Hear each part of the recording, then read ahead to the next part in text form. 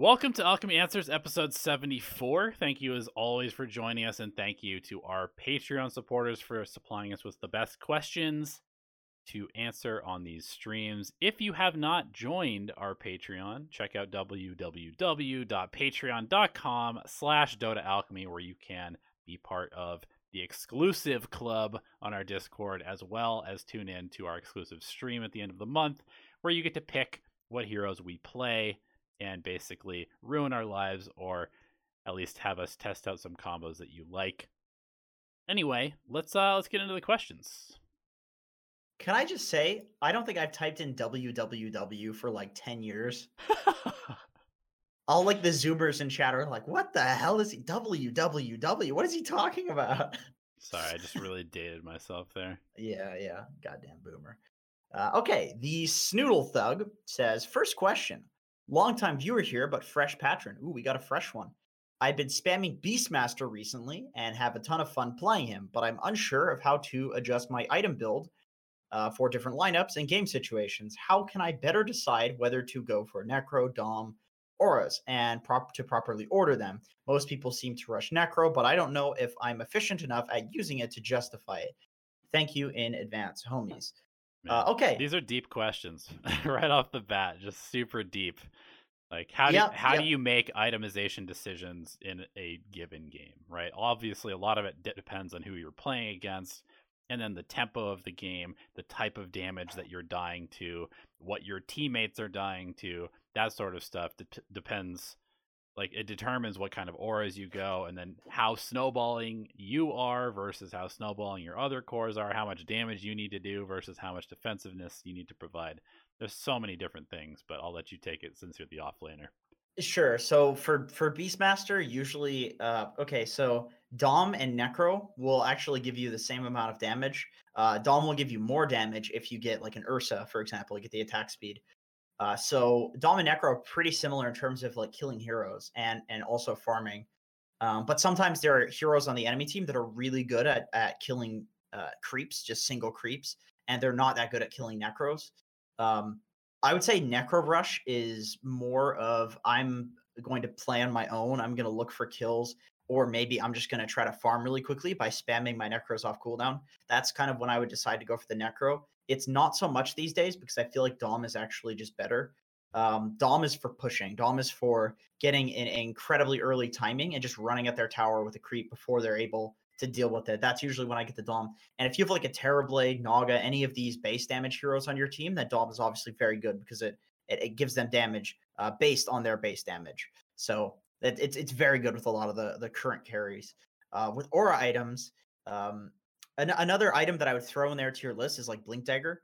A lot of the time I will not go for any Blink Dagger, but then other times I will go for a Blink Dagger, maybe even like rush it after Dominator or something like that. And that just depends on what you have on your other roles. Do you have a 4-role Earth Spirit who's going to be initiating a lot of fights? Do you have a Dragonite with a Blink already? Do you have a Kunkka who's going to be Xing people to start fights? Like, how important is it that you get these crucial pickoffs, these primal roars on people? If that's really important, you want to go for Blink. And then with the aura items, more often than not in this meta, it is totally unnecessary for you to do any damage. If you have some like Terrorblade on your team, you don't need to build Necro.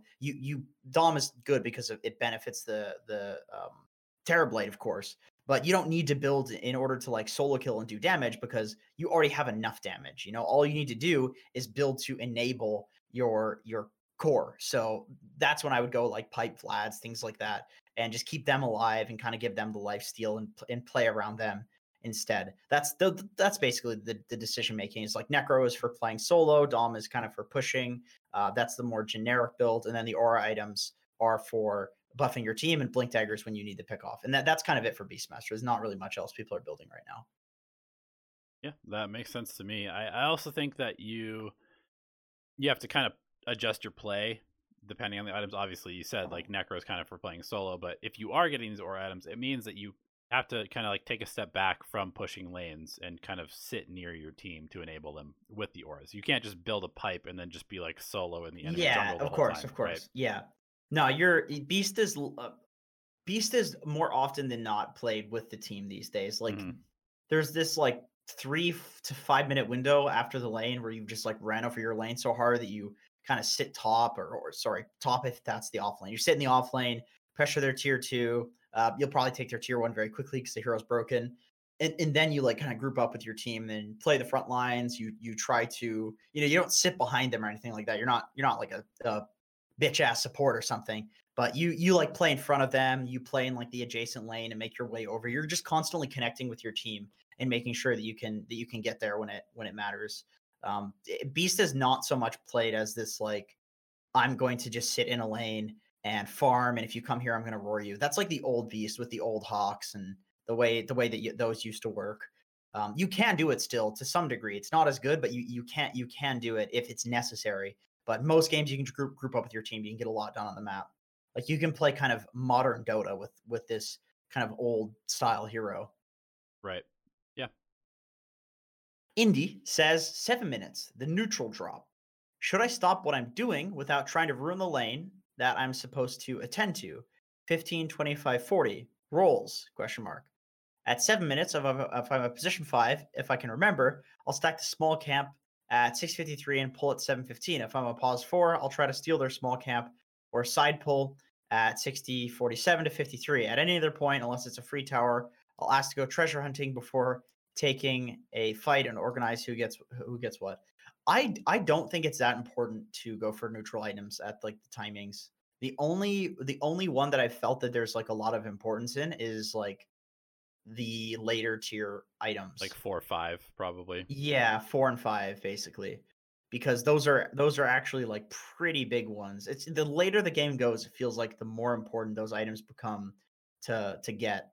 But I think the issue with the early game and why people don't do that in like high rated games is because the game is so snowbally that if you throw away like a couple of minutes to go jungle items in the first few minutes of a game, you can't get those back, and sometimes that's enough to like lose a game. So I have never seen anybody in these like high rated games going for neutral drops at 7 minutes, and I think that's just because it's not that important compared to the other stuff that you can be doing at 7 minutes. Like if you just do regular normal person stuff, stacking, pulling, harassing, etc., you'll get the items. I mean, at that point, your carry should be hitting jungle anyway, right? So, like, it takes one person to do it. You don't have to go do it. There's 4 items. If there was like infinite items, then yeah, I'd say like go stack something and take those items. But right, I do like the concept of stacking prior to it because that almost ensures that you get all the items that you want as quickly as you can. And it's not like it's a negligible amount of net worth that you suddenly just gain. So if you can do it without sacrificing your lane, I think it's fine. But you definitely want to make sure that you are prioritizing like kind of the structure of your draft first in terms of making sure that your lanes are all in good spots and that you're securing the map correctly before you do something like that. That's why I kind of mean like if the thing is though, if you're like playing good Dota, then when everything is already winning, you're going to already be stacking and pulling. You're going to already be jungling. You can look at Puppy played Nature's 5. He'll jungle at 2 minutes if none of his lanes need any help. Mm-hmm. He just jungles because it's extra net worth. So that's the thing is like I would say just because the focus has to be on like winning those lanes first, but then the default if you're winning lanes already is already to basically jungle and get extra farm. I don't think you need to focus on it. If you just focus on playing good Dota, you're already going to be focusing on getting neutral items at the right time. You know what I mean? It's like it defaults to the same thing, basically. Yep. I want to quickly answer this question in chat. Has the support meta starting item changed at all with the nerfs to headdress? I would say no. 0.5 regen is not enough to make that an irrelevant item. It's mostly the cost being so low that makes it good, and the fact that you can go like headdress plus several tangos or tango salve or whatever.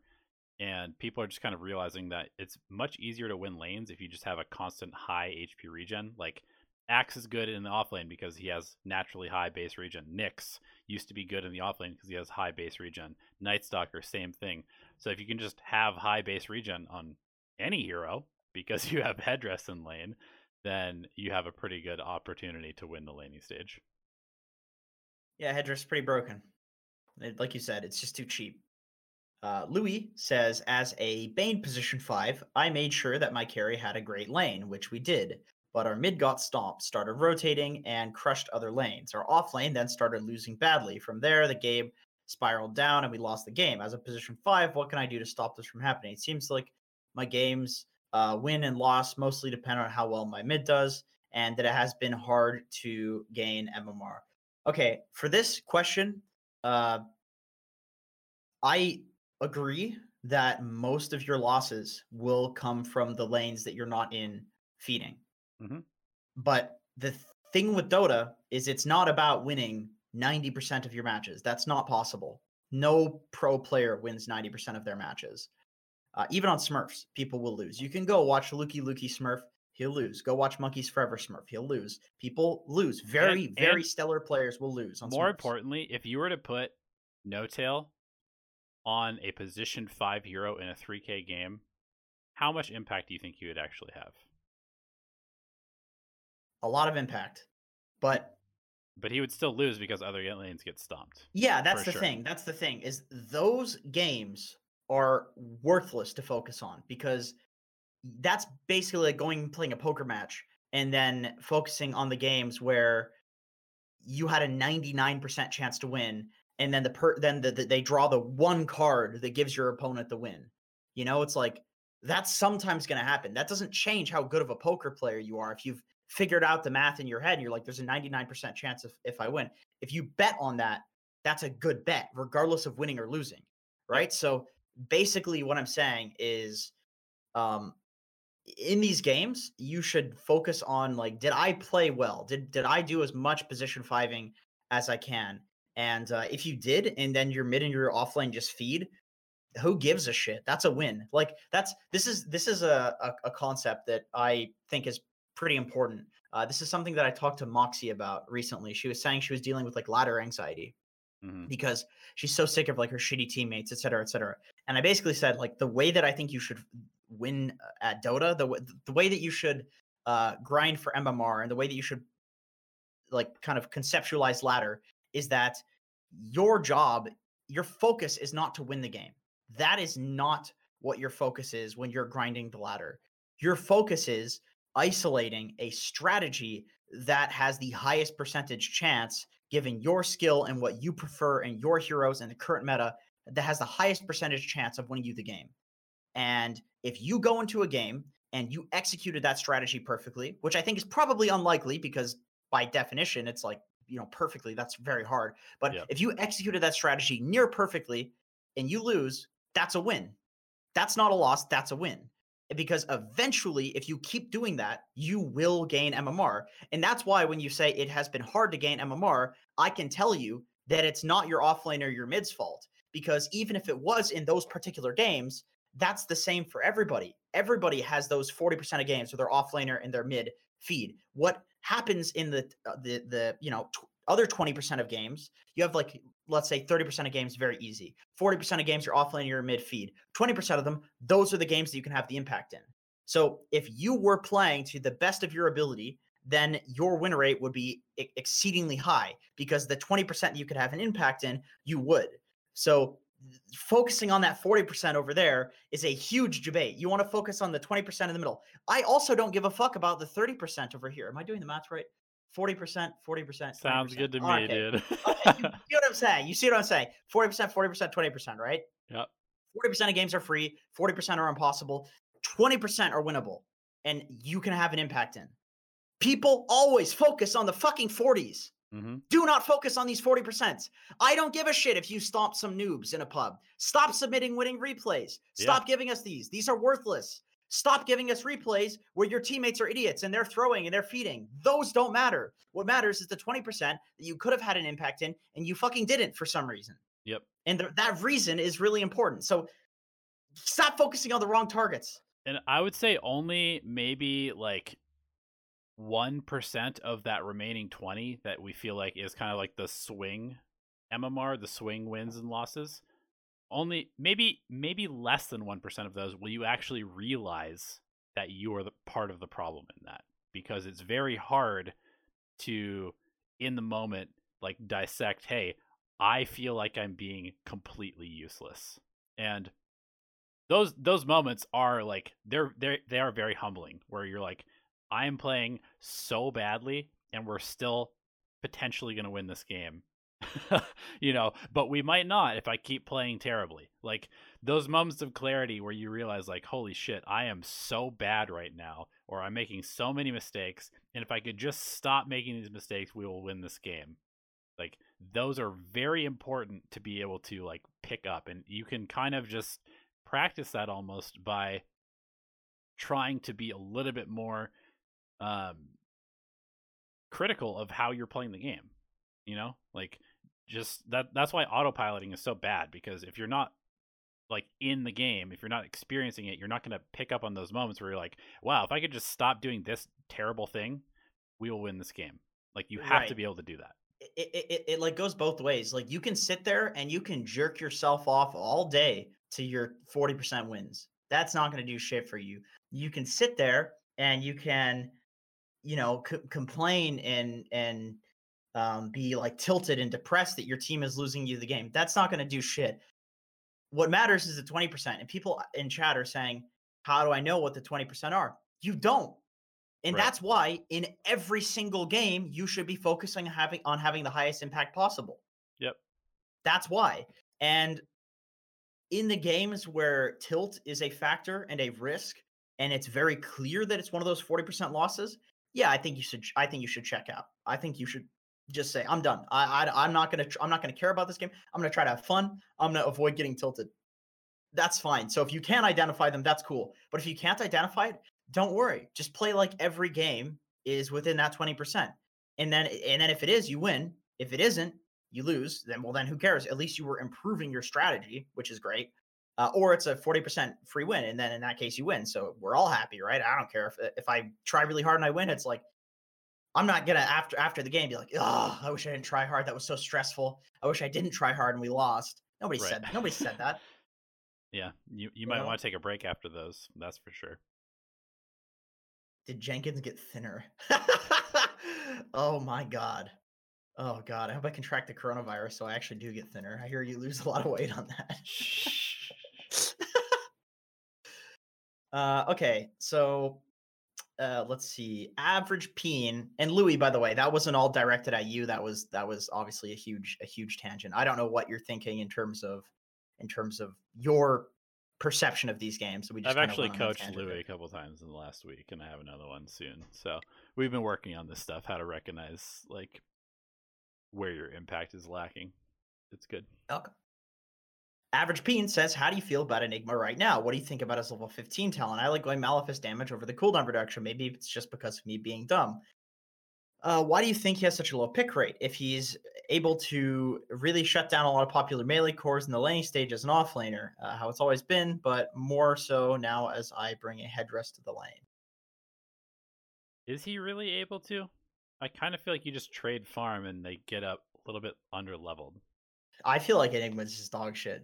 Like so many carries can just blink on the Eidolons and kill them. Like some troll is against you, he just destroys your Eidolon. Some anti-mage can just blink away, can just blink on the Eidolons, kill you with an Orb of Venom. Some Terrorblade, like Jesus Christ! Imagine laning an Enigma versus a Terrorblade. He just sends illusions to cancel every one of your clarities and solo kill your Eidolons because he has 15 armor.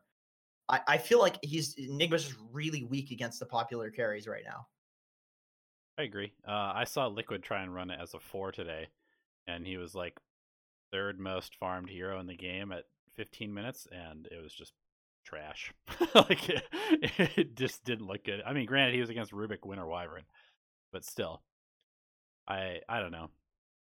It definitely does not seem like a very good offlaner right now. They're just like, if you want a hero that's in the same kind of like vein as that, just pick Beast. It's a minion hero who pushes well, who dominates the lane against melee heroes, who has a game-changing BKB piercing ultimate, and pushes towers. Same thing, except one's a Beastmaster and one's an Enigma.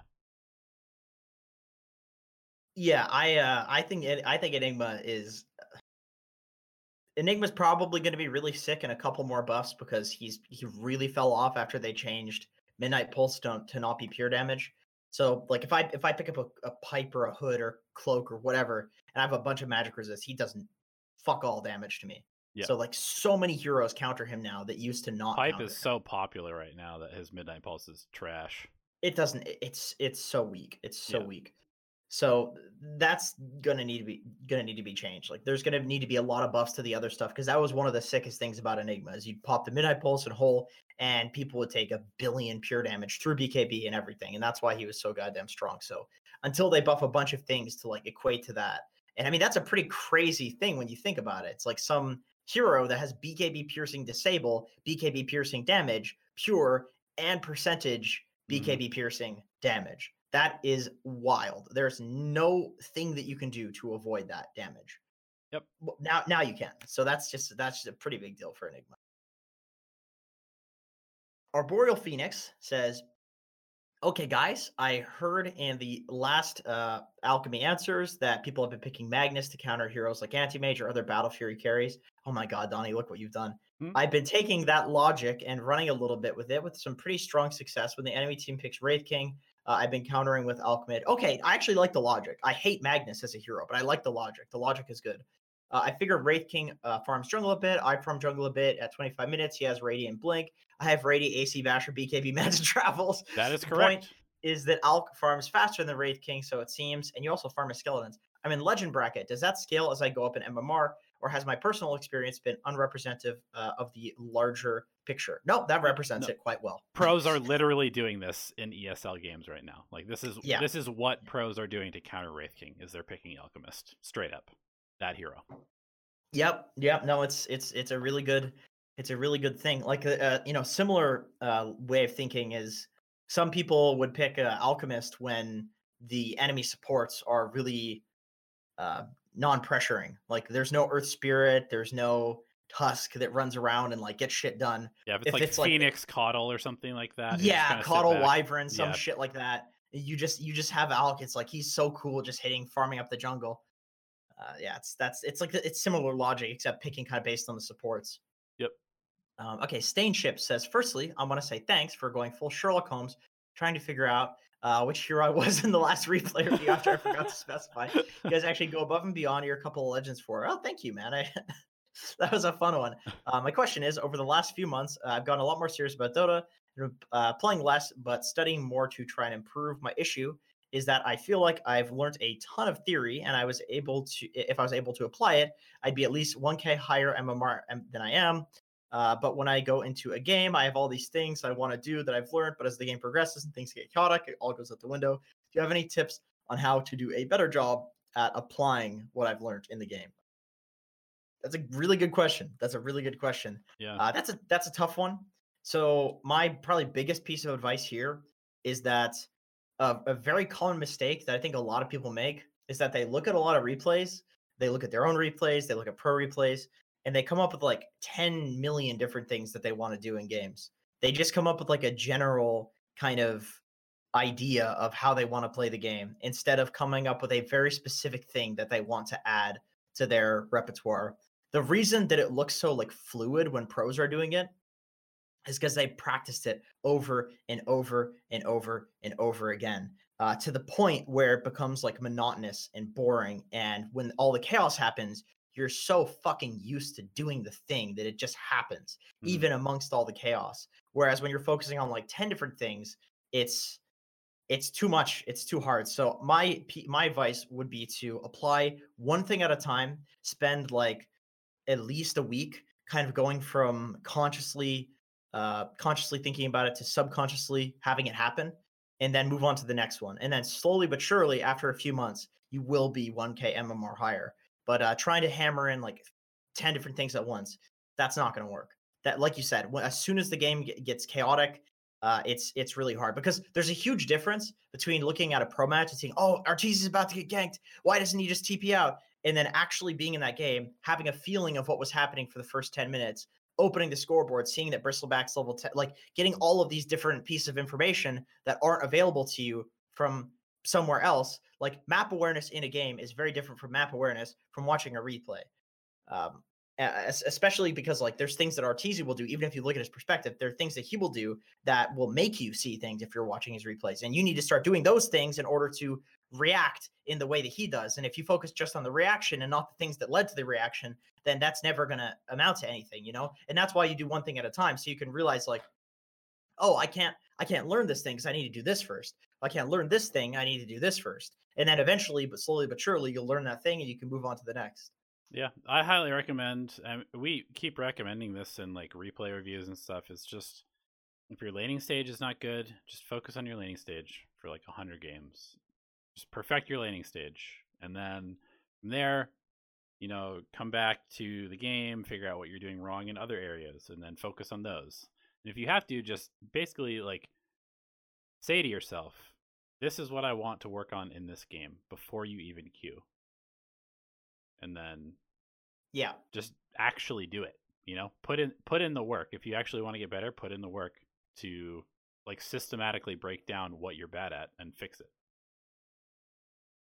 Yeah, like give you an example, like go into a game and focus like, I'm gonna get better at split pushing, I'm gonna play the dead lane more. Like this is what my girlfriend's focused on right now.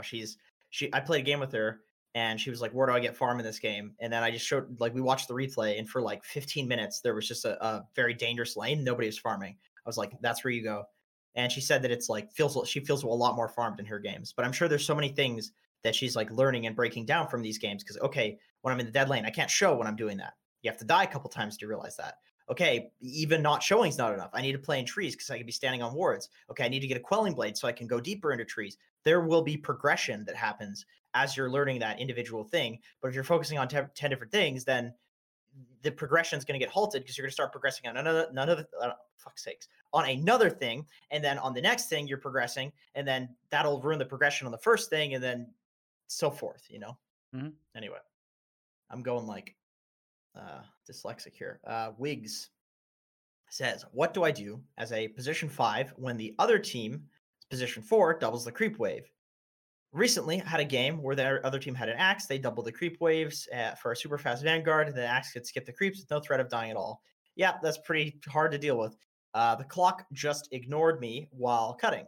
If I went to another lane, I felt even more useless. So go ahead. You go. I was just going to say that you have to, first of all, recognize that it's happening early. And then you have to kind of just punish it as much as possible. So like at level 1, they're going to be running, you know, just throw as many spells as you can. If you have a slow them, make them tank the creeps more. If you can, and they're pulling it past a creep camp, try and pull the creep camp into the creeps that they're pulling. Like, just do anything you can to mess with them.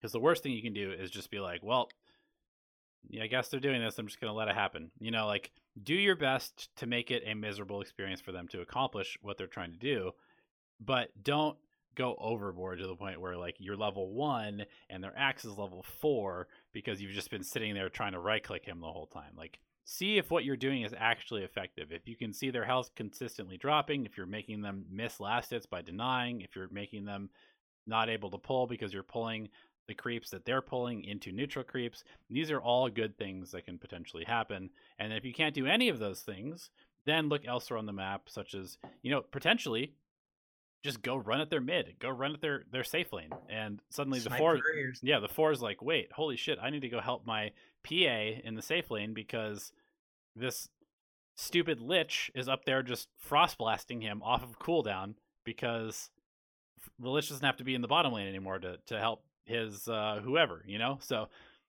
like, turn whatever they're doing into a bad trade for them is my best piece of advice. And sometimes you have to be kind of creative in how to do that.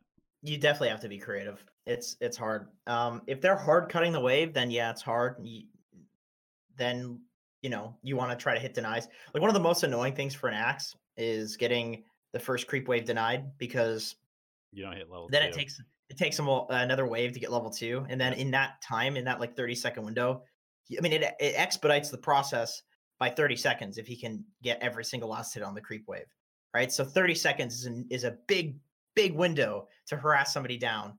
Like a minute is bigger, way bigger than 30 seconds, and all it takes is one single deny. So if you can get a single deny in the first wave against Axe, it's a pretty damn big deal.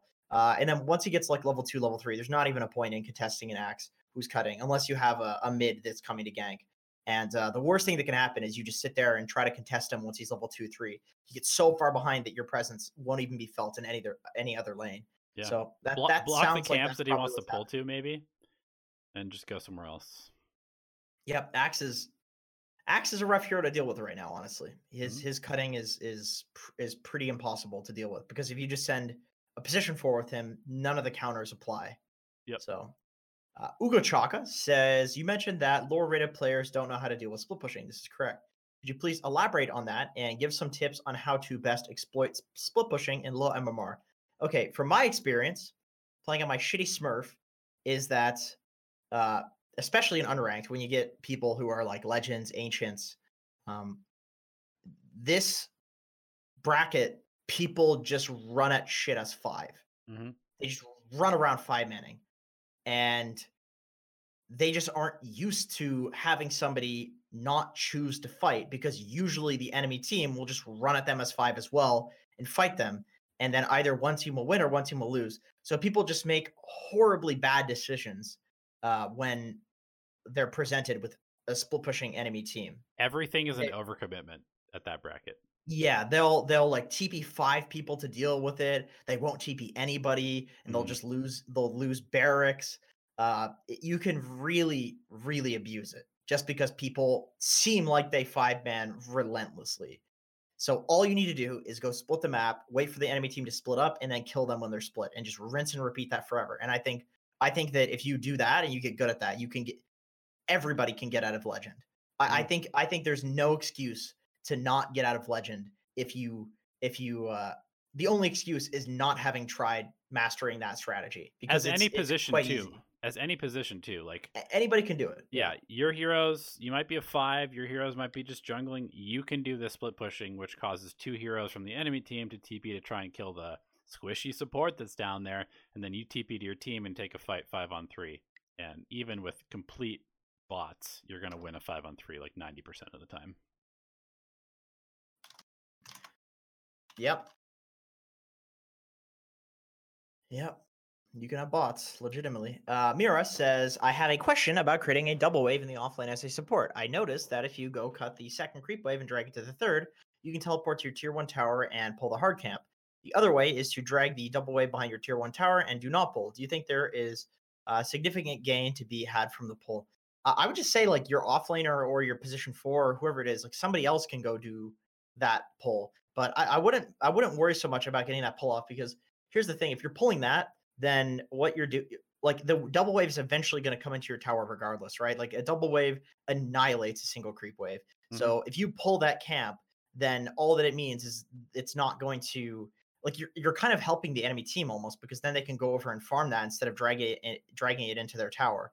Like, I would say you actually don't do that unless there's somebody else in that lane, aka your support or your offlaner, that wants to get XP shared with the enemy team on that hard camp. That's when I would say you would want to do that. Otherwise, you're just giving them an extra hard camp to farm, because the double wave is going to go into your tower either way, right? Yep. Yeah, and usually, actually, you kind of want the double wave to hit one of your waves. Otherwise, it might even pressure you off of your tower, and the other team can just, like, do half your tower's health at like 3 minutes into the game, which is not good. Yeah, although people have gotten a lot better at, like, pulling the creeps between the tier 1 and tier 2 and creating, like, a new equilibrium. Yeah. It's you just have to be really careful. Like, if they are able to get between your tier 1 and tier 2 and zone you off of the wave, then it's bad.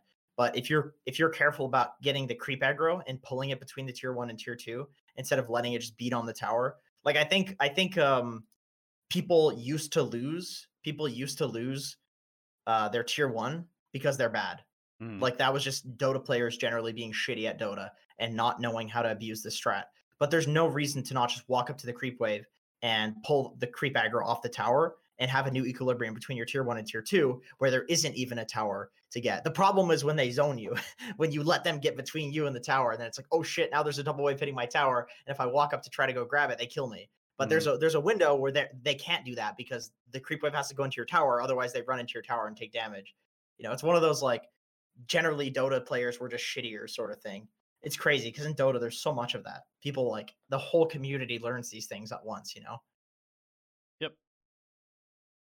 Okay, Lil Void says, so today I decided to learn Ember position 1, and have played a couple of games and tried a couple of different builds. Probably terrible, but I'm starting to get a feel for him. But I checked Dota 2 Pro Tracker and builds in different games, and almost every game is different from the last one. You might have picked the worst hero in terms of like looking online and seeing one standard build. There is no standard build on Ember right now, like more so than any hero in Dota ever. So my question is, what is the idea with this Ember? Is it poke damage with slight, magic damage, lockdown, some kind of semi right clicker with Deso crit? Of course, I understand it's really different from game to game, but he's very versatile. But what teams/players thought when picking the hero? I honestly, like, the hero is picked because it can do anything. You pick it early in the draft, and no matter what they pick, you can do something that will result in you having a huge impact. If they pick a Timber, you get a Vessel. If they pick a Huskar, you get a Vessel. If they pick a Meepo, you can get like a Maelstrom, Battle Fury, Daedalus if you want. You know, if they pick a Terrorblade, you go Maelstrom, you go magic damage. If they pick PL, you can go Radiance or Maelstrom. Like, yeah. If they pick, I don't know, but let's say your team picks like a Zeus, you don't need any more magic damage. Maybe go Medallion Deso. Like, the great thing about the hero is that you can build anything on it and he's going to be useful. And you literally just need to build for what your team needs and for what will shit on the enemy team the most. Yep, he's one of those heroes that you just kind of fill in the blank for your team. Whatever you're lacking, maybe you need a Shivas, maybe you need an AC, maybe you need a Spirit Vessel, maybe you need a Halberd, maybe you need fill in the blank. That's what you go on Ember Spirit. Usually, you pick up the one item that's going to make you unkillable, whether it's BKB, Eul's, Lotus Orb, whatever, and then you just pick up whatever else your team needs. Yeah, that's a hard hero to itemize on. Well, it's not that hard. I mean, if you know what all the items do, it's not that hard, because you basically just, you don't have to think, oh, is this good on Ember? The answer is yes to that question for any item. You know, get a fucking Dragonlance. I don't care, man. It's good on Ember. Like, that hero can go anything and it's good. So, but it is hard in terms of, you need to know like what each item does and how it makes the game better for you and how it helps your team. That is the hard part. Mm-hmm. Ray Vochten says, Jenkins, what is your approach when playing support? I mainly 3, but I like to queue all roles and stack role queue charges before spamming offlane for 20 games, but my win rate as a support isn't great. In a role that I don't play often, should I try sticking to meta heroes or try to learn a small pool of heroes that are typically decent regardless of the meta? Should I try to play supports that have similar mindsets or styles to offlaners? Yes. If it's relevant, I'm 4.8k, and I like to play tanky or building initiators and split push offlaners, currently mainly Centaur and Underlord. For position 5, I just play Nature's Prophet every game. I play basically offlaners as a pulse 5. That's what I do. And some patches, my win rate is actually higher as a pause 5 than as an offlane, because I don't know what it is. Sometimes just the heroes are better for pause 5, and sometimes the style of playing a really asshole-ish pause 5 is a really good play style. Like right now, Nature's 5 is insanely good. So I would say for me, my strat is to pick stuff that has overlap, because I'm not the type of person that can know. If you tell me to play Enigma right now, I haven't played that hero in 100, 200 games. I'm going to feed. You know, put me in a 5K game, I'm probably going to feed. It's going to be a joke, you know? And that's just how I learn. Maybe that's how everybody learns. I don't know. I only know my own experience. But I would say that's probably my best piece of advice, is just find heroes that overlap with offlane, or heroes that you really enjoy playing. You can also do that. Yeah, I mean, from like an anecdote from the pro scene is that right now 33 has subbed in for OG for Thompson as their mid laner, and you know what they picked him yesterday? Darkseer and Lycan for the mid lane, and they won both of those games. 33 is an offlaner, and now he's playing offlane heroes in the mid lane, and it doesn't matter because he's good at those heroes and plays his role correctly. Yeah, when I go mid, I'm like Brood Timber every game. You know, it's just these heroes that are basically offlaners in the mid lane. Yep. At one point, yeah, that's all. Like, I mean, Necrophos is another one. It's like that's an offlaner. Let's be real. He plays in the mid. He's an offlaner. Right. It's just it's just what I play. You know, I'm not trying to lose games, because this goes back to what we talked about in the other Alchemy Answers like a week ago. And I think we actually have a video coming, like a clip of it, like an edited. I don't know if we're posting that or what, but I was basically saying that really good players tend to have like they have like their MMR, right, which is like a representation of their skill at the time that they're playing, and then there's like their true MMR, more true MMR. Maybe you could call it normal MMR, average MMR, whatever the hell you want to call it.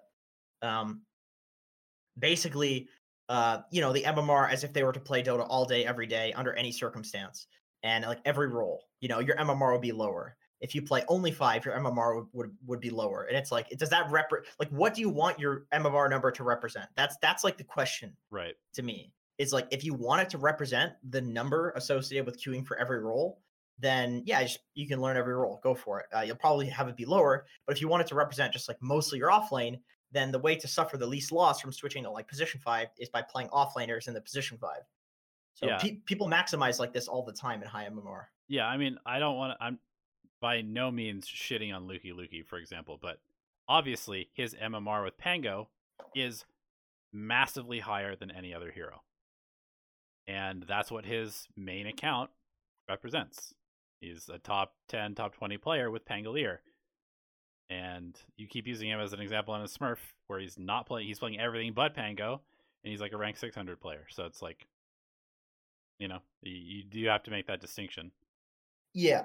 Although I do believe with him that his number should be higher on the Smurf, but I don't know by how much higher. I think he's probably like a rank 200 player on the Smurf, playing the heroes that he's playing.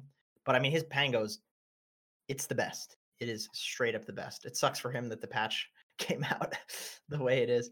Poopy Pants Boy says, big retard here. In these boring times of isolation, one of my friends has decided to start playing Dota. He's played a little bit of League, but other than that, he has no experience with MOBAs. We played a couple of bot games and a handful of unranked games, and he seems willing to learn and is interested, but is intimidated by the learning curve that we all went through. Yeah, I could see that. Since he'll be learning more about the heroes and game with every game he plays, how can I convince him that that the time it takes to learn the game is worth it, and for the most part, he will improve every game? P.S. In League, he played jungle, and I explained at this point in time, Dota doesn't have a strict jungle role. Who are some good position 3 and 4 heroes that I could recommend him in his limited experience? Oh, Jesus. Oh, Jesus, man. So this is really the question. I kind of wanted to like expand this question a little bit to, what do you think is the best role for a brand new player to play? I don't really think it is support, because everybody makes like their friend play support for them in lane, but I don't really think support is the best role for somebody to start on. Maybe offlane, because they can just kind of be ridiculous. Mm-hmm. Pick whatever the fuck they want, make space. Hyper aggressive is good. Feeding is often good to some extent. Probably offlane. Mid has too much control over the game. Carry, there's like too much pressure on them to actually do something at some point, so you just lose a lot. But I feel like offlane is probably the role. You probably want to give them a core role to teach them like last hitting and stuff. Right. I don't know anything about League of Legends. I've actually never played that game, so I don't know how the jungle role plays in that game. Jungling is like a roaming 4, kind of. Like, basically you spend most of your time hitting jungle creeps, but then you do kind of like make moves to other lanes to some extent and like reinforce them or gank for them. So it's kind of like a 4 role, to be honest, with a lot more passivity. Okay. If only jungle was still a thing. What heroes are, like, can hit jungle creeps and also gank? Yeah. Like natures, I guess, but you're borderline griefing if you Ursa? Like, honestly, like Wraith King core, you could play some like Wraith King. Yeah. Maybe some like Beastmaster. Well, that's hard for new players actually. The board micro, that's like way too hard. I feel like Wraith King's probably pretty good. Yeah, I actually don't hate that. Wraith King Chaos Knight, maybe, because he's got a heal built into his crit, which allows you to kind of jungle, and then he has a stun to set up for stuff. I feel like Wraith King's maybe? got... Axe is like no, Axe is like pressure hero, or Axe is a weird hero. Yeah, but He's if like you're not. brand new, you could jungle with Axe and then run in and like battle hunger people. Like it's not the worst thing. It's not the worst. I would say Wraith King's like god mode though, because Yeah. your skeletons are just gonna do work on them. Like you just spawn skeletons and they go push towers, and it you can be an ape and Also, basically you have a contribute to the free game. life to be able to feed without any consequences. Yeah, that's pretty nice. Yeah, we'll go with Wraith King. Maybe if you just go Wraith King offlane, who cares? Whatever. Mm-hmm. If he's new, just do whatever. Oh yeah, it's a he. Yeah, Wraith King offlane, whatever. Wraith King carry, probably better. Um most offlaners I would say are pretty solid. Some like Centaur or Abyssal Underlord or something like that. Some like tanky motherfucker to just run in and be a man, Yep. make some space. That would be pretty fun. But definitely tell him that he shouldn't be passive in Dota. Like as an offlaner, it's about taking their jungle. What about Sand King? You know. Uh, God, I'm just worried about recommending somebody like a hard creep cutting hero. You know. Well, I mean, just try to put yourself in the mind of somebody who.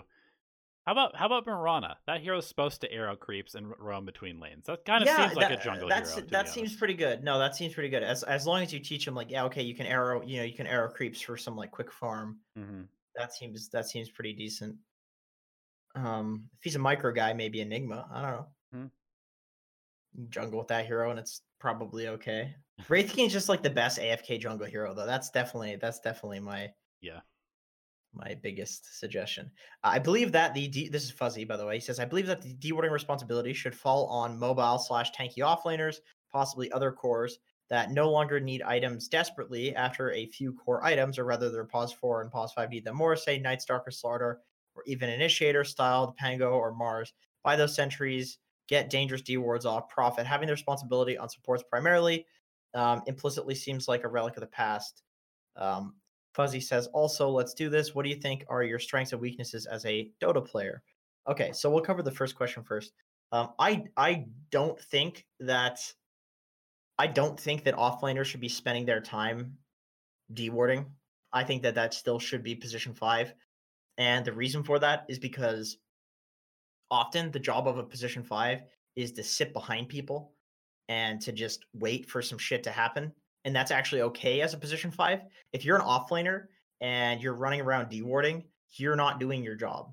Like offlaners are supposed to play the perimeter of an area that you can farm in, and them being there is what makes an area safe, because you have this big meaty bruiser that's just like chilling in an area. So the enemy team can't walk by them. They have to kill them in order to, and they don't want to do that because it's some underlord with like 7 items, like pipe and crimson, all this bullshit. So I don't think and some hero like Mars or Pango, these are like team fighters. You want to start fights. You want to not be showing dewarding sentries. Like I feel like in like the laning stage, I think there are way more situations.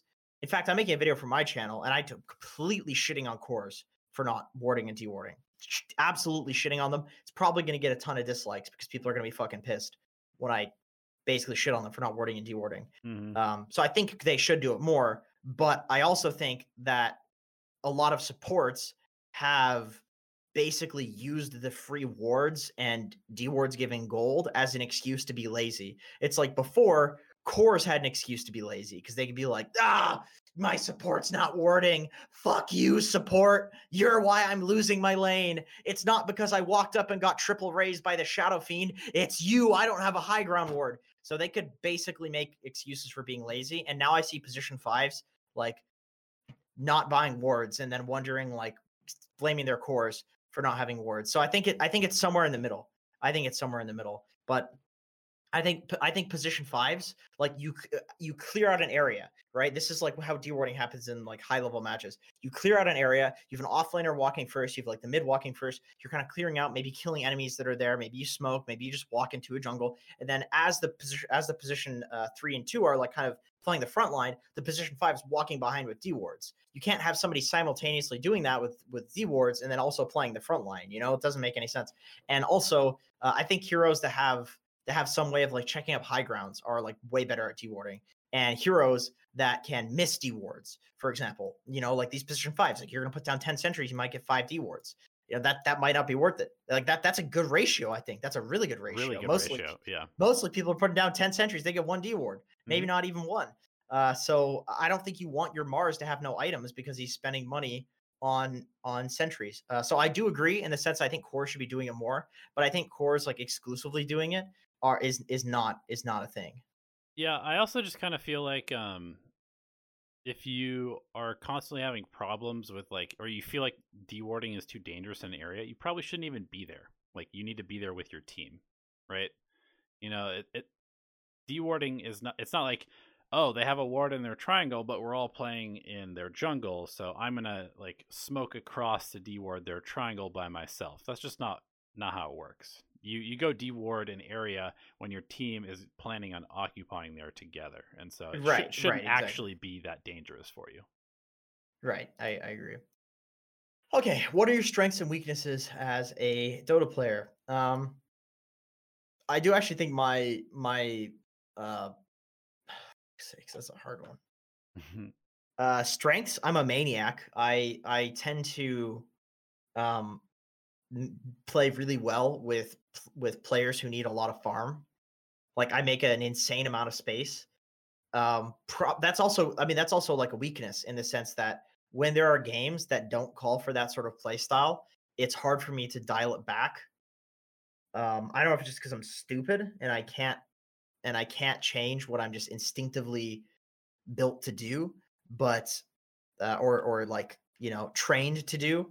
But God, I swear to God, every game I'm just like Batrider in their base with like 3 people chasing me and TPing out, and either feeding or surviving, or Nature's Prophet. I'm just like, so I have had games like I played with Arteezy and I was Nature's Prophet and I blind TP'd like 3 times in a row to put a ward down. And the moment I put the ward down, they were there and they killed me. And then I just ruined the entire game because we had no vision on the map because they dewarded all of the wards that I put down. And he was just like, dude, where's my vision? What's my Nature's Prophet doing? It's like, you're fucking right. I'm being a moron. Like usually when I do this, people don't kill me. It's like a mixture of luck and also just it's a risky play style the way that I play. And for some reason my brain just defaults to that shit, like in a lot of games like turns out, and it's like it turns out well, we have like insane wards because of that, or I'm making so much space that my team gets super huge. But it's Dota's like a spectrum. You can like one way or the other, and sometimes the games call for it to be so. Because of that play style, I'm inconsistent. That's what I would say my biggest weakness is I'm inconsistent. I can have games where I go like 1-18, and if you're playing in a tournament, that's actually not acceptable because one game of going 1-18 can be enough to be kicked out of like a group stage. Right. So that's actually pretty shitty. Dota is all about consistency. Yeah. For me, probably my best strength is like a global perspective on the game in terms of just like general strategy, like macro understanding of what needs to happen in a game for the most part. And I definitely have several big weaknesses. First of all, like tilted mentality. Second of all, execution on heroes that I'm not entirely familiar with, but think that I'm good enough with to play. And I think that those two things combined have held me back a lot in terms of my development as a player.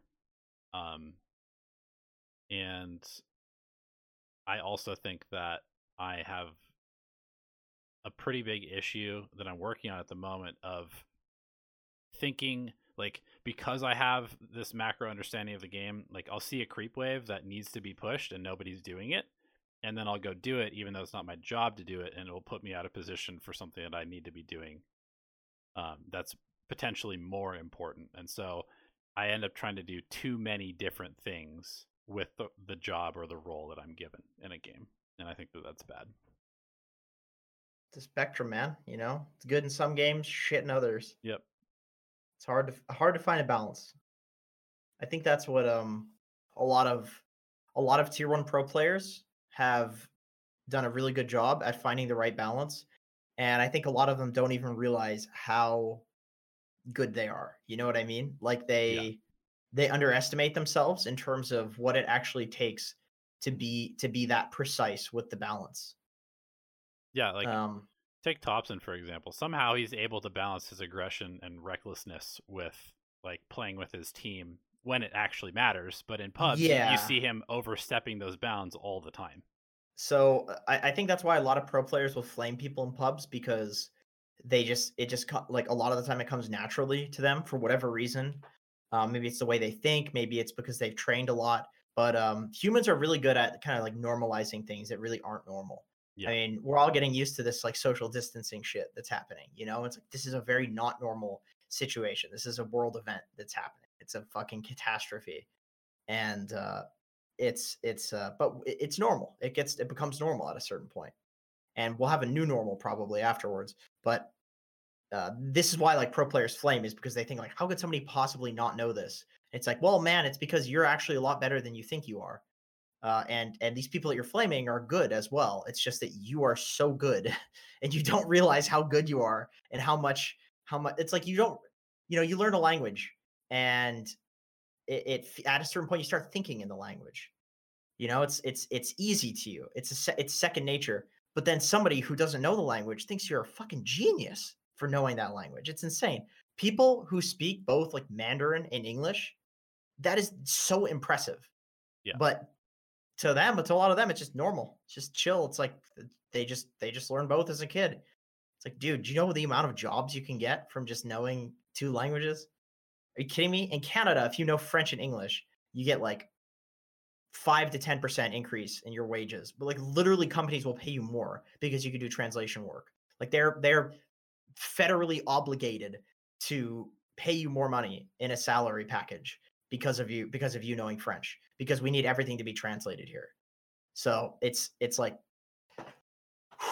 yeah, it's nuts. Anyway. First time I don't even remember why I was saying the language thing. First time Patreon subscriber here.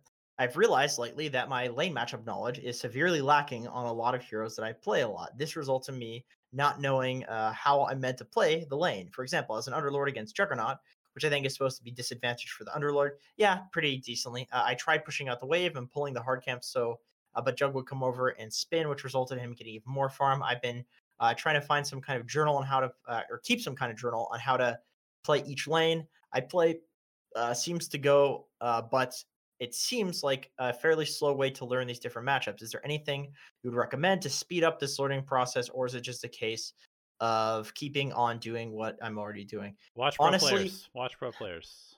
yeah, you can watch pro players, but it's more like at least with the offlane example, to me, it's like knowing what a carry does, how a carry likes to play, and that makes it a lot easier for me to think from like the carry perspective, because I know how jug spin works.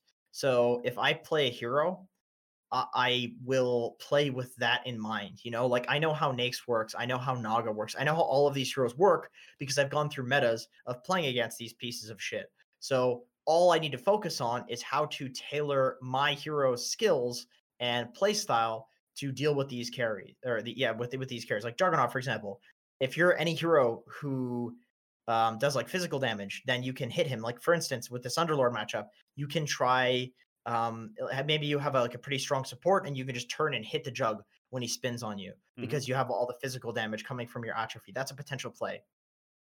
Or like you said, against jug, I don't care what your hero is. I would not pull to the hard camp like that, because like you said, you can just spin the wave. So yes, it seems like it's going to take a long time, because this Underlord versus Jug, it's very specific. If I pull to this hard camp, try to farm it, Jug is going to spin it. But that's true for Jug regardless of what hero you are, right? So basically against Jug, the play is either to have some sort of physical damage and just sit there and outlane him by punching him and not caring about his magic immunity and his spin and his damage and outburst him, or you just cut the wave.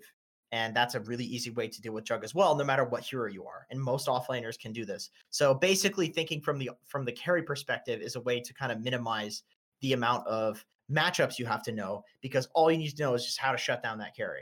That's it. And then you just make your hero do it in whatever best way that they can, using the skills. You can literally just read the skills at the start and be like, okay, I can try this. I can try this.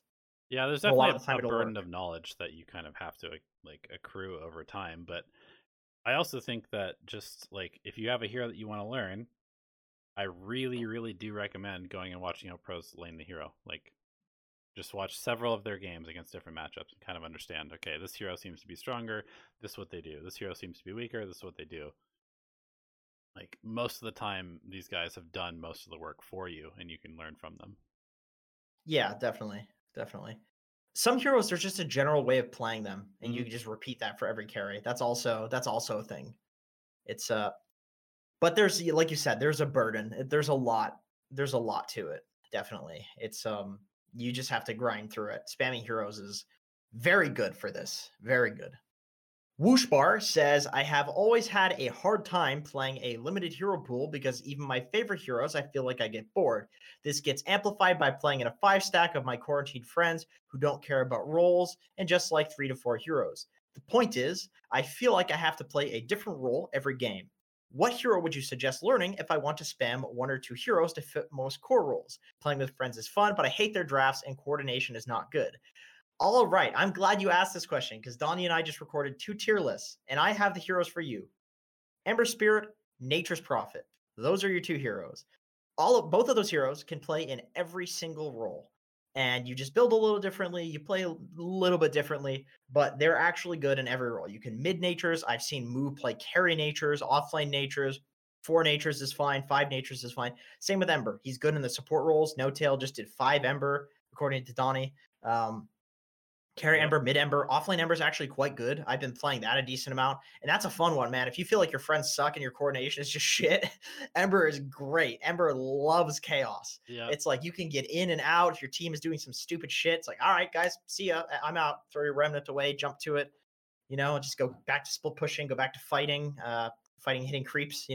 Yeah, I would agree with those. I'd also maybe include like Leshrac and Void Spirit in there too, because they fit into a ton of different roles as well. Yeah, definitely. Void Spirit, 100%. Leshrac, not as good of a hero as these other ones. He's like kind of on the upswing right now, so we'll see with that. But yeah, like meta wise, in terms of when the meta changes, like Leshrac can always be played in basically every role. So same with Natures and Ember. Like they might be worse, they might be better in the next patch, but chances are you'll probably be able to play them in almost any role, and it's not going to be that bad. Even if they're like not particularly good heroes, it'll be fine if you're good at them. Yep. Shadow Trader says, hey guys, I didn't play Dota for 1.5 weeks. Then I played 4 games and win all 4 of them. It's a flex, but honestly, how the fuck does that shit happen? Luck, that's definitely a thing. Sometimes you go away and you do forget a bunch of shit and you just suck. And 1.5 weeks seems like it's just at that cutoff point that you might still be sick when you come back, but you also might be shit. So you're kind of at that cutoff point. It might be luck, it might not be. Definitely, if you take a break for like a week or a few days and you come back, I think your chances of winning games is actually way higher because you want to play. Yep. You really want to play. Your brain's going to be super stoked to like figure out, oh, if I cut this wave and get boots and do this, he can't lay it against me. Okay, I'm going to swap and rotate this lane to this lane. And then all of a sudden we win 2 side lanes. Like your brain's going to come up with all the cool shit if you really want to play. It's really crazy actually. So the spreadsheet that I've been keeping track of all of my games for the last 2.5 weeks. Thanks, JCJ. Yeah, thank you, JCJ. It has a sheet in it that it's entitled Next Game Impact, so it tracks like what my win rate is as I play more games in a day. And my highest win rate is the first game I play every day. And you'd think like, oh, you need to warm up. No, the first game I play is the highest win rate for the entire day. And then I have a losing win rate at game 2, losing win rate at game 3. I win game 4, and usually at this point I will have probably taken a break because I usually don't play 4 straight games. I'll usually play 1 or 2, maybe 3, and then I'll take a break. 4th game, very high win rate again, and then after it just kind of like goes down and down and down, except for there's like one other spike later on that would kind of indicate me taking another break. So most of the time my win rate is like after a break it's high, and if it's consistent games over and over and over, it's pretty low.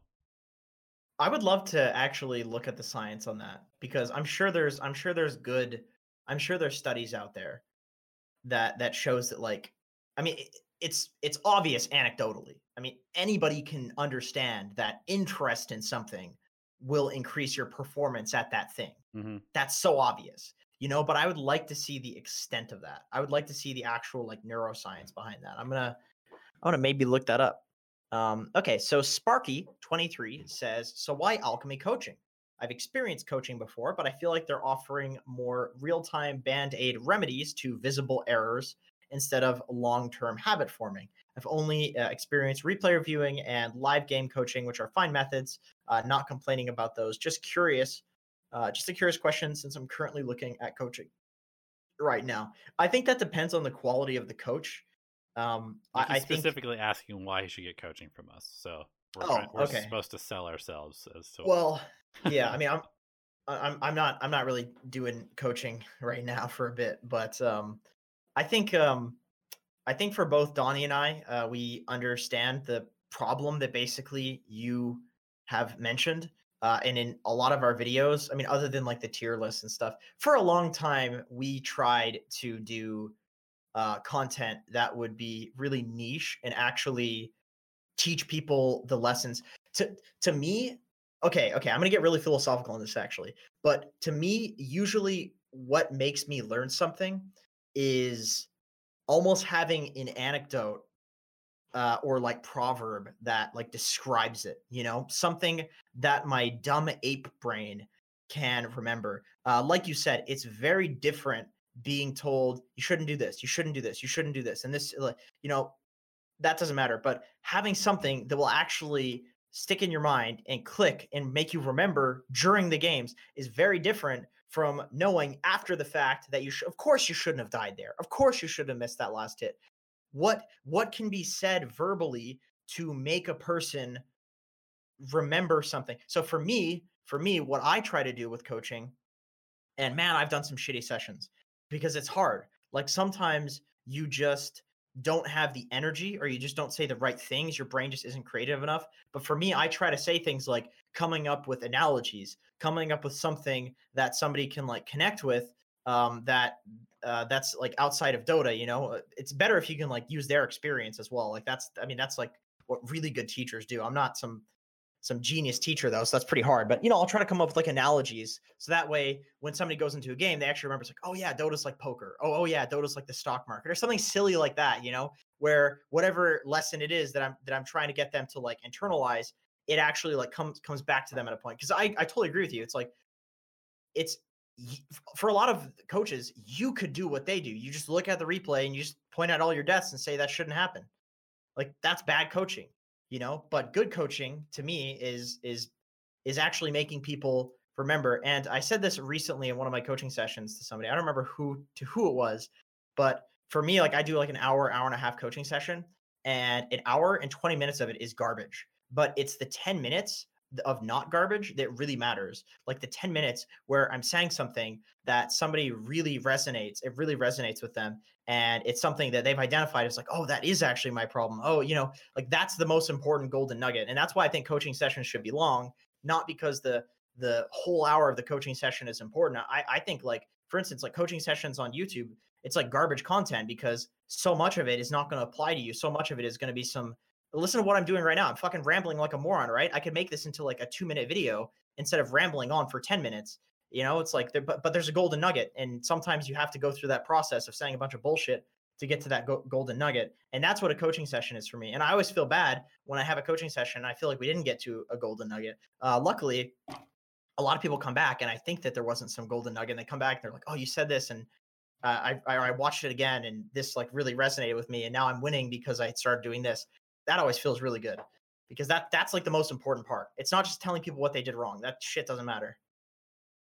Yeah. I mean, I think you summarized it pretty well. Like, I have a background in coaching traditional sports and stuff like that, and so I think that I've actually studied how to teach people to some extent, and a lot of what you said is very, very true. And trying to find some sort of common ground to have a discussion like that's one of the biggest things that I've learned from teaching other sports or other activities is like if you can find one thing that you can relate to your student on, whether it's music or other sports or other activities, and just kind of keep drawing on terms or things that happen in that are relevant to what you're trying to teach them, it's the easiest way to get people to remember stuff. But you are correct. Like, just going through a replay and pointing out this, and are wrong is not a great way to form habits. Forming habits comes from identifying a problem and then implementing a like new pattern of behavior. So maybe we could do a better job of saying like, okay, well, you're not pulling, so I want you to literally set an alarm to look at the mini map every 45 seconds into the game and ensure the creep wave is not away from your tower. And at that point, you need to go pull the lane. Like, maybe we could be a little bit more dialed in terms of like, this is a solution that will help you form a better habit. That's entirely possible. It's hard though. That's like the best of the best are really good at being efficient with that, essentially. Yeah, for a long time I've wanted to try and figure out how to implement some drills on like how to learn stuff, but it's hard. Like it's not the it's same. hard because it would depend on the specific person a lot of the time. Is Yeah, the problem. it's not the same thing as like, all right, here's how to shoot 300 free throws and then shoot 300 3-pointers. Like, those are drills that you can do. You can do a layup drill in basketball, but in Dota it's like, I guess you could probably do like mid lane drills of 1-on-1s and stuff like that, but other than that, it's hard. I mean, also the problem with that being like content creators is that that's really niche content that the people that do click to it, if they were to watch like how to do a drill or whatever, they would really like it, potentially, because the people care about it. But most people would never click to that. So there's it's hard to do content like that and still pay for food is the problem. There's a balance though. You can definitely do content for the people that like really care about like the specific in-depth learning stuff, but most people are more casual than that or want it to be easier or whatever. So it's a little difficult to find that balance as like a content creator. Mm-hmm. If you're a streamer, it's like a little different because you're streaming for like 8 hours. You can just kind of talk about whatever. It's like podcasting. That's also very different. You can just kind of talk. You can have a discussion, ramble on. You don't have to come up with some very specific way of like structuring what you're saying. You can just kind of just ramble and then get to the point eventually, and you're like, oh, that's the point. And that's how I feel about those videos, is that they're so specific and they're like to the point, but for so few people that nobody's gonna click that shit, which is too bad. Okay, Slorkle says, if you are a support that doesn't do well in tri lanes, what should you do if the other side lane is falling apart? I often tell them to go jungle and forfeit the tower, but I usually keep going to the lane. Should I ask them to come to me and create pressure elsewhere? Stop worrying about what other people are doing. Just do your job. Like, I don't know. I mean, I think that's probably one of the biggest baits, is trying to control everybody, trying to control the entire game. Like, if your lane is doing well, make your lane do well and continue to make it do well. And at some point you may be able to go impact other places, but I think that there's a lot of times where like your safe lane is doing well and you see that your off lane has died 3 times, and then the off lane's like, hey, help us, and you go TP there and suddenly you've lost all of your lanes. And it's like, yeah, I don't know what else to say other than that. It's just like, once again, this goes back to like the 20%, 40% thing. Like this seems like some games, if your core is just continuously doing the wrong thing and they just refuse to do the right thing, then just try to win with that circumstance. Like you go stack or go tri lane or go snipe couriers or go do something else, because you don't want to just keep going to a lane that's like failing unless it's actually going to prevent further loss. Yeah, and there's nothing else better that you can do. If your carry is trash, support the mid laner, support the off. Yeah, go slam mid. Yeah, that's totally fine. Not enough people do that, honestly. Not enough people do that. Sparky23 once again says, I haven't played for months, and I noticed that the gold around the map seems to be a lot lower, though jungling seems a bit easier. What's the optimal way to both jungle and lane as a position 1? What's an example of an efficient way to maximize gold? Well, that would depend on a lot of situations, but you are Alchemist. Right. Yeah, sure. Pick a Wraith King and just send skeletons down the lane. That's always pretty nice, and then you can go jungle.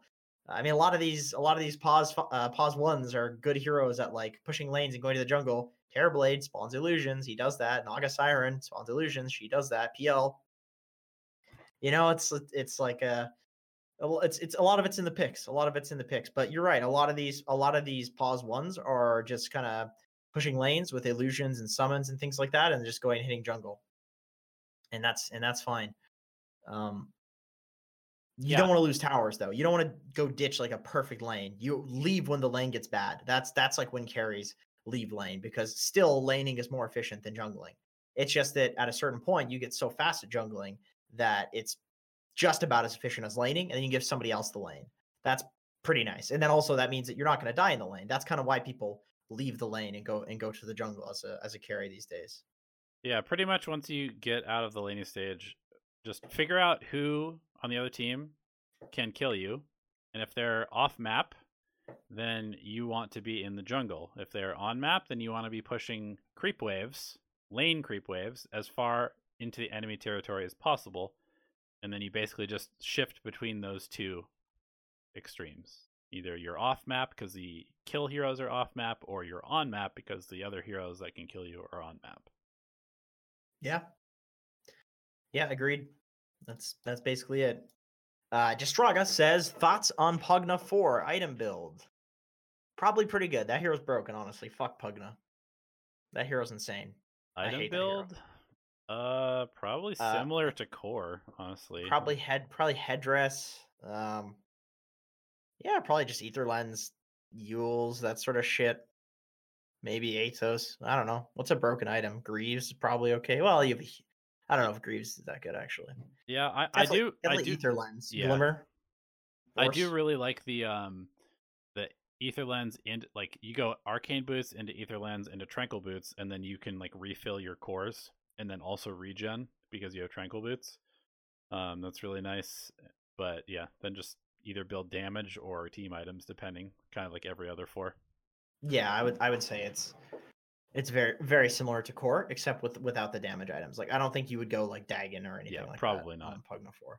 Basically the same without the damage items. That hero's broken though. 100% play Pugna 4. Go for it if you like it. Crave says, I played in a minor German tournament with Stormstormer in my team this week. And I want to ask a question about something he told me to do in the game. We drafted Timber for me in the first pick phase, and the enemy team countered me pretty hard with SF Batrider support, and he told me to just go solo safe lane, and that the counter basically would not apply this hard if I do that. It worked, but I haven't really understood why that's the case. I've noticed that Nigma has been aggro tri-laning as well, with mind control being left to solo safe lane in a lot of games. This is the new big thing. The reason that the counter doesn't, well, okay, number one, in my opinion, Timber doesn't really get countered by anything, actually. Like, look at his Timber Chain. It's actually an insane ability. I think it's one of the most underrated abilities in all of Dota. It's 60 mana for 100 pure damage on a 4-second cooldown. 4. Like, that is an absurd amount of damage. You can actually just get mangoes and spam Timber Chain on people, and 4 Timber Chains and it's 400 damage. Excuse me, how do people survive that? And it's a 4-second cooldown, so you can do that in 16 seconds and take 400 damage out of their HP. It's nuts. So I really think that just changing up the build on Timber means he doesn't get countered by anything. As long as you're like against Batrider, you max Timber Chain, for example. You don't go for many points in the reactive. Maybe 2 points and go max Timber Chain. Maybe you go 1-3-1, something like that. But the reason that solo safe laning is like you just don't get counters because you get levels, right? The first couple of creep waves are right in front of the tower, so you get levels, and then you can pull the lane back using the easy camp. And it's really hard for them to like dive you in that lane. Like there's not as much distance for them to like really pressure you. So you get a few free items, and all of a sudden when you're ahead, these counters don't really matter anywhere near as much. That's a lot of heroes like are also uncounterable when played in the off lane. Like I personally think as Timbersaw, you don't need to go do that either. Like you can play in the off lane and just go double stack the creep wave. Like how are they going to stop you from doing that? They can't. That's not possible. Like I really think it's just a Timbersaw thing. I think if you're a good enough Timber, you just don't get countered in any game. They can pick 10 counters to you. It doesn't matter. You just double stack creep wave, go solo safe lane, max Timber Chain. How are they going to kill you? You're just doing 2 million damage and just chain away. Like you're like Queen of Pain. I don't know. But is this mind control being left in the solo safe lane the next big thing? I think probably not. People have been doing this for a long time. Aggro tri always has a place in the meta because sometimes it's just better to have your carry be the pressure hero because it's just a better hero at pressuring a carry with supports or something like that. Like if a hero like Sven or something were to come back into the meta and Grimstroke was still relevant, and I don't know, Earth Spirit was also still relevant, I would say that Sven Earth Spirit Grimstroke sounds like it can beat basically any lane. So why not run that at the Anti-Mage and let the Centaur or whoever would have an okay lane against the Anti-Mage go get free farm in the other lane, and that way you maximize your impact. Right, you're right. Just those first 2 creep waves right in front of your tower in the safe lane, it's nuts. Like if you're solo, you just get level 2 on the first wave. Yep. That's nutty. It's insane. Jastraga says also Windranger 4. Febby plays with Meteor Hammer. I think Windranger 4 is griefing. I'm just gonna say that. I think Windranger is a dog shit hero. I think Febby plays some crazy shit basically. Yeah. But I think if the hero is gonna come into the meta, it's gonna be with something weird like a Meteor Hammer. It's not gonna be with Javelin, especially now that Javelin is dog shit. And like this Maelstrom basically playing, I'm a carry, but I don't want the pressure of having to get last hits and then carrying the game. Yep. That's awful. That's awful. She's so useless in the lane is the problem. So I think Febby's an interesting character. And I think a lot of pros like try shit. I think Pugnafor is good. I think Pugnafor is actually quite good. You know, you could put the ward down, it's really annoying. And the hero is, you know, you can do annoying shit as Pugnafor for sure. But with Windranger, it feels like there's not a hero against you. SDFS, especially with Headdress. SDFS 25 says, are there any plans to rework the Patreon tier list? Currently, the $24 dollar tier benefit is being able to add you as friends isn't all that enticing because being nice people, we won't ask many questions to bother me. That's actually true. Nobody messages me. It's crazy. It's like I said, it's just Hockuliner and like a couple of other people occasionally. So we probably should have reworked that. Yeah, I think we definitely can work on our Patreon. You and I should definitely brainstorm this week and see if we can come up with some better stuff, because I think that our replay review and our questions tiers are fucking killing it for sure. And people like they're slamming. They're slamming hard. That's it. That's all the questions. All right. Well, that concludes Alchemy Answers episode 74. Thank you for sticking with us, guys. We really appreciate it. Jenkins, if there's one piece of advice you could give to everybody listening or watching this right now to make them enjoy Dota more, what would it be?